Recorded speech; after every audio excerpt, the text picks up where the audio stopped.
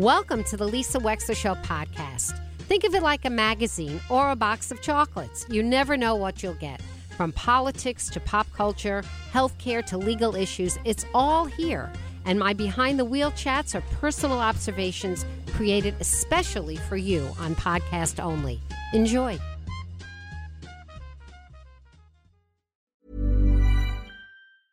Ryan Reynolds here from Mint Mobile. With the price of just about everything going up during inflation, we thought we'd bring our prices down. So to help us, we brought in a reverse auctioneer, which is apparently a thing. Mint Mobile Unlimited Premium Wireless. How to get 30, 30, bit to get 30, bit to get 20, 20, 20, bit to get 20, 20, bit to get 15, 15, 15, 15, just $15 a month? Sold! Give it a try at mintmobile.com/switch. $45 up front for 3 months plus taxes and fees. Promo rate for new customers for limited time. Unlimited more than 40 gigabytes per month. Slows full terms at mintmobile.com. Everyone knows therapy is great for solving problems, but getting therapy has its own problems too, like finding the right therapist, fitting into their schedule, and of course, the cost. Well, BetterHelp can solve those problems. It's totally online and built around your schedule. It's surprisingly affordable too. Connect with a credentialed therapist by phone, video, or online chat, all from the comfort of your home. Visit BetterHelp.com to learn more and save 10% on your first month. That's BetterHelp, H-E-L-P. There was a story today, and it is actually a writing by someone named Sahar Tartak. I don't know this woman. I'm thinking she's a woman, but maybe it's a man. Sahar Tartak, who wrote for a publication called Tablet, which is a very well-respected publication. And it's about Yale. And it's about journalism at a cherished institution at Yale called the Yale Daily News, YDN, which now appears only online, but for years was a very famous and illustrious print publication from whence many of our most famous and distinguished journalists went on. And it's also about Penn. So it's about Penn and it's about Yale. And it's written by this student who is still at Yale, I think either a sophomore or maybe now a junior. But I think a sophomore. And we are reaching out to get the student on the show to discuss this. But this is the story that had me crazed. The headline was, DEI squelches student reporting at Yale and Penn. A new generation of reporters is taught that censorship imposed by diversity committees is more important than the objective reporting of facts. And, you know, it begins with a distinguished explanation of the extraordinary history of college newspapers and how important they have been as a feeding ground and as a disciplinary ground for journalists who would go on to presumably objectively report the news in our society. And as a journalist, when you come from one of these elite institutions, you get plucked for the Wall Street Journal, the New York Times, the LA Times, the Washington Post. And typically, your reporting goes on to have enormous influence and power.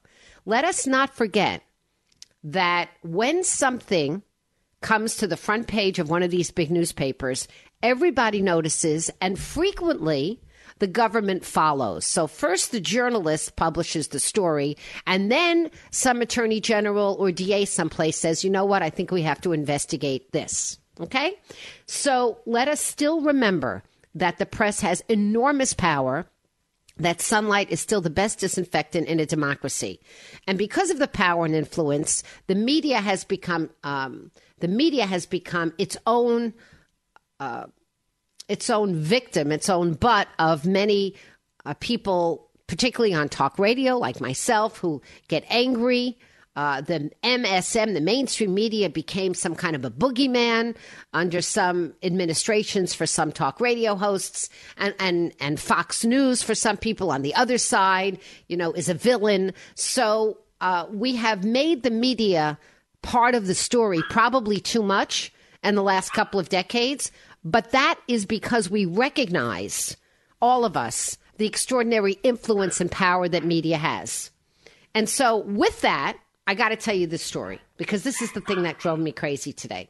So I want to begin with Yale. She does a whole thing on Penn, but Yale is right here in Connecticut. And for some reason, Yofi is upset about something. Can you hear that? Justin, can you hear Yofi? Can you hear Yofi? Yes. Okay, that's Yofi, and I can't tell you what's irking him at the moment because he's 3 rooms away, and yet the high-pitched nature of the bark seems to cut through glass. Anyway, 203-333-9422 is our number. Let me tell you about the Yale Daily News. The Yale Daily News today publishes the full demographic data on its staff. In other words, if you belong to the Yale Daily News, and I don't know that this is by name, but you become part of a category. You're either white, you're male, you're female, you're non-binary, you're old, you're young, you're religious of a certain denomination, you're a race of a certain denomination, okay? Now, all of a sudden, it's relevant for everybody to look at who was in the Yale Daily News. By the way, this is all over the country. And in 2018, they wrote that they had a diversity problem, understanding, quote, from a glance at the photographs of each of our editorial boards that they are similarly dismal. Starts with the fact that the Yale Daily News covered, and you'll remember this. So going back a few years ago, there was a professor that got completely and totally and just terribly blamed for the fact that the professor felt that the decision to censor Halloween costumes on Yale campus was the wrong decision. And because this professor spoke out about that and said that censoring Halloween costumes was going too far, the professor herself and himself got into terrible hot water and became victimized by this theology at Yale that said that how dare they speak out on this matter. So in 2015, for example, the Yale Daily News called on Yale to issue a formal response to, quote, 2 major racially charged controversies in the wake of a university email sent to students about offensive Halloween costumes. Erica Christakis, who was an administrator, told her students that they should be deciding social norms among themselves through dialogue rather than top-down administrative guidelines. She was upset that the university had decided to censor students in terms of the Halloween costumes they could wear. Her email sparked outrage on campus. She happened to be married to another professor, and he was surrounded by other Yale students, and it got really, really ugly. Okay, now we skip forward to today. That looks like peanuts compared to today. Okay, ready? So now, in 2020, the Yale Daily News expressed, quote, solidarity with the protesters and activists who are fighting to dismantle systemic racism in America, urging readers to listen to Black voices, actively fight against racism, sign petitions, and donate to the cause, while the Yale Daily News committed itself to producing content that, quote, uplifts communities of color. The person writing this is concerned because I think it's a she, I could be wrong, but I think it's a she. She writes, quote, it is hard to say that fact-based reporting remains the student paper's main preoccupation, which brings us to October 7th. And this is what she writes.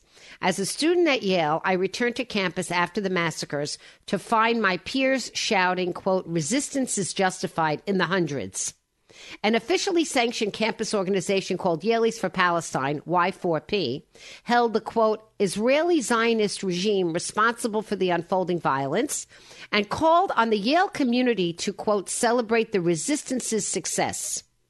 The group stated that breaking out of a prison requires force and standing in, quote, full support of the Palestinian people's right to resist colonization and return to their land. We've discussed colonization. Who is the colonist here? How can Israelis be colonizing a land that they have occupied more or less off and on for thousands of years? Go look at the maps. Go look at the maps. Just go look at the maps. Anyway, but we have this persistent idea that no Jews are allowed to exist in Israel and that Jews cannot have a self-determining land of their own.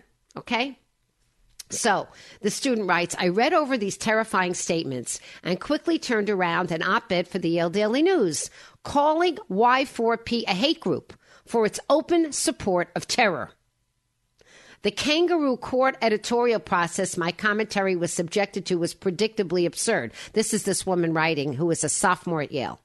I was asked to clearly define the terms hate group and terror, which I did, and then I was told that the piece would not run.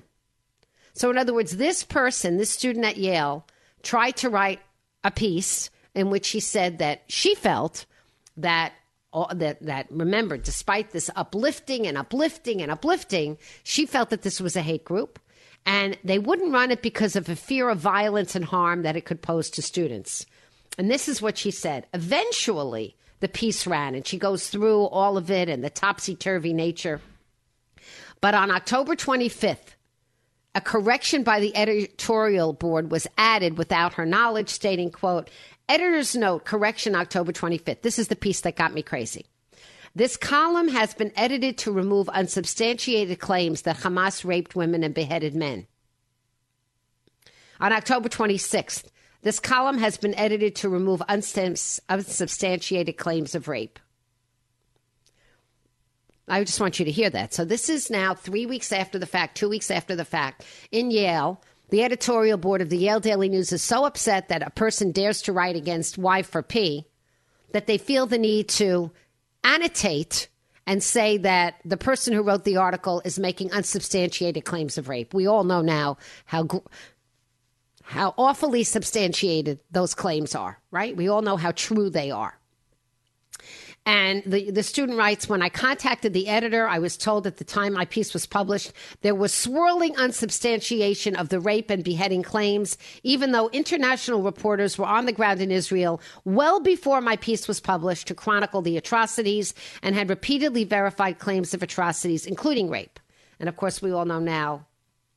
And then she says, under public pressure, the YDN returned my article to its original form, or so I thought. It turned out the paper had changed my language. I wrote that Hamas was intent on killing as many Jews as possible. They changed my language to say they seemed intent because impugning murderous intentions onto Hamas was a step too far for the Yale Daily News. And she says this, I tell the story here not because it's egregious, but because it's normal. Campus papers that view Palestinians as the oppressed and Jews as colonial oppressors in a DEI framework cannot adequately cover atrocities committed against Jews by Palestinians. Reporting that disfavors Palestinians allegedly harms a marginalized group, which campus papers have promised not to do. Rather, they have promised to uplift marginalized groups and tell their stories using the words of the oppressed themselves. And she goes on and on to talk about this. And then she talks about the Daily Pennsylvanian, which she says is doing the same kind of thing. Why am I telling you this? Why is this story the one that got me crazed? Well, you know me. I'm all about communicating. That's why I'm on the air with you every day. I'm all about the power of words, written words, verbal words. The power to paint a picture on the radio to you right now is what I cherish and what I love. The power to write and to speak is what I do when I'm not on the air with you. We cannot underestimate, one cannot overstate the importance of how critical it is to draw a line between free speech, a hope for objective journalism, and truth. And truth. Always about truth. And we are graduating people from universities right now who have been raised and taught that they shouldn't read books because of trigger warnings in the 7th grade. We have raised a generation of Americans who feel that speech is relative, not absolute, and that the marketplace for ideas in which one can scream to the shout and shout to the mountaintop what you think, even if it's vile or disgusting, has to be respected in the absence of action like intimidation, menacing threats, stopping people from going where they need to go, stopping people on a highway. You know where I'm going with this. But speech alone has to be protected, and it has to be cherished. And what we have been seeing, and it's a generation in the making, is a bending of the arc, is a fear that we're going to offend somebody's sensibilities, is calling somebody by the wrong name or assigning them the wrong pronoun or gender is the worst offense that you can make against somebody. It isn't. It isn't. The worst offense that you can make against somebody is to tell a lie, is to cover up truth, is to remove adjectives because you're afraid of hurting somebody's sensibilities. The world can be a very ugly place, and journalists have to tell that ugly story. That's their job. That's their job, and it's the job of the rest of us to form an informed opinion based upon facts. And the Yale Daily News and the Daily Pennsylvanian are still producing people that are going to take their seats as the editors-in-chief of our magazines and newspapers, who then have an enormous impact on our society. And if you think it isn't important about what's going on right now in college campus newspapers, I have another thing for you, because it is the most important thing, because these people are going to take their places and they're going to be at your dinner table and they're going to be deciding on the agenda of attorneys general, prosecutors, and judges. And so it's really important that they understand what facts are.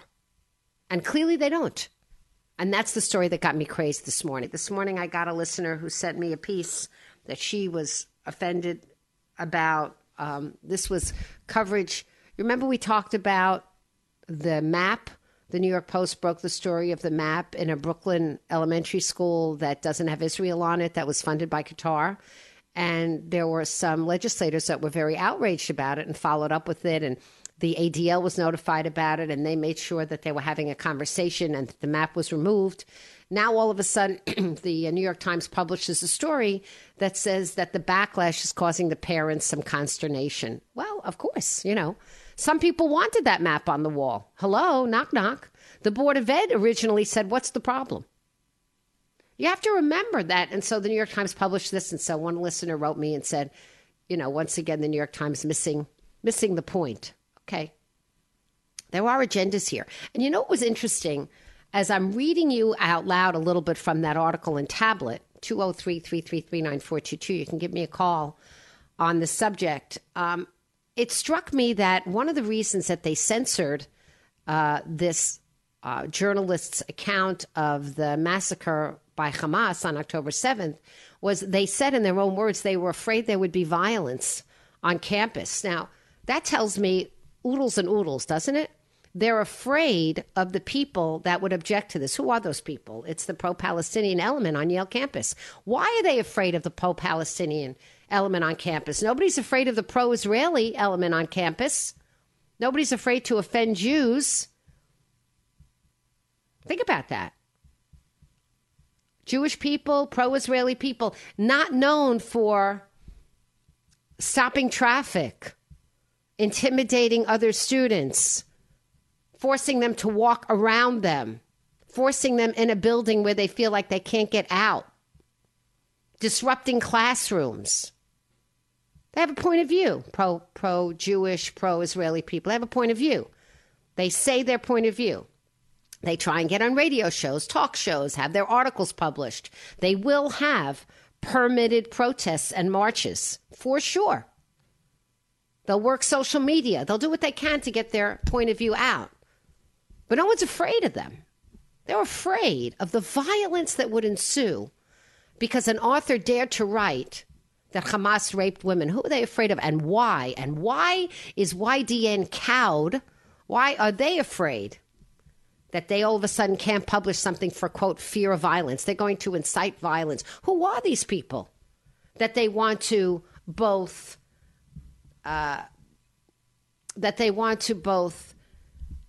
make assured and happy as well as fear? Some might call that appeasement. Who are these people that they want to both appease and also respect? Is it respect or is it fear? Which is it? In fact, don't you think the fearing of them is a bit racist? Wouldn't you say that because of the fact that YDN is afraid that if they publish something, there will ensue violence, they are making a racist generalization about the pro-Palestinian element on the campus? If I was pro-Palestinian, I'd be offended.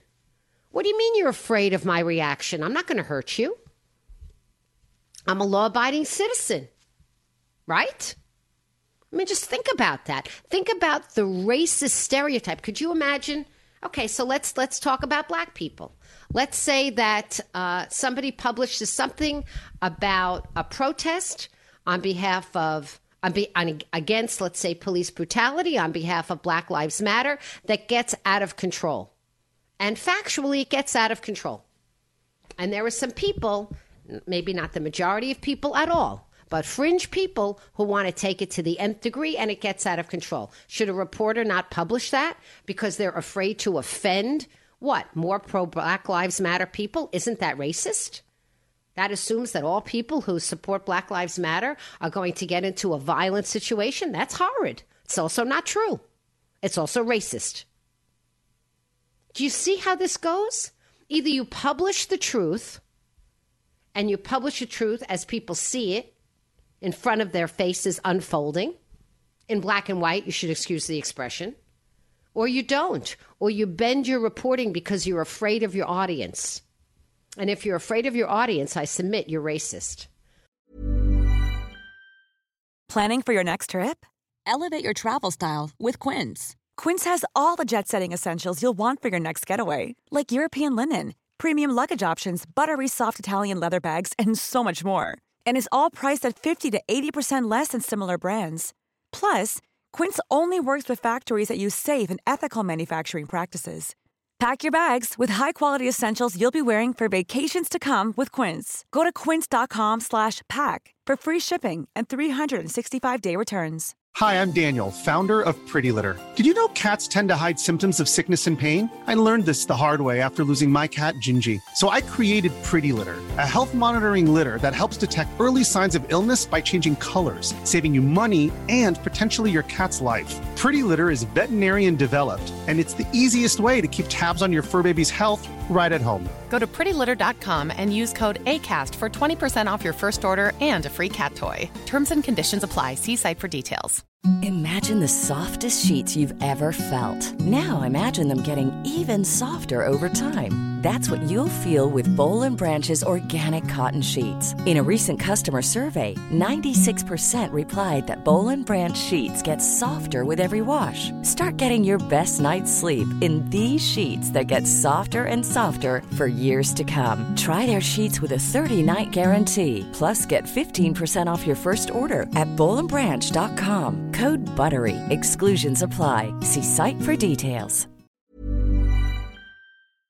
Thank you for listening. If you liked what you heard, please share it with your friends. And as always, feel free to contact me at lisa@lisawexler.com.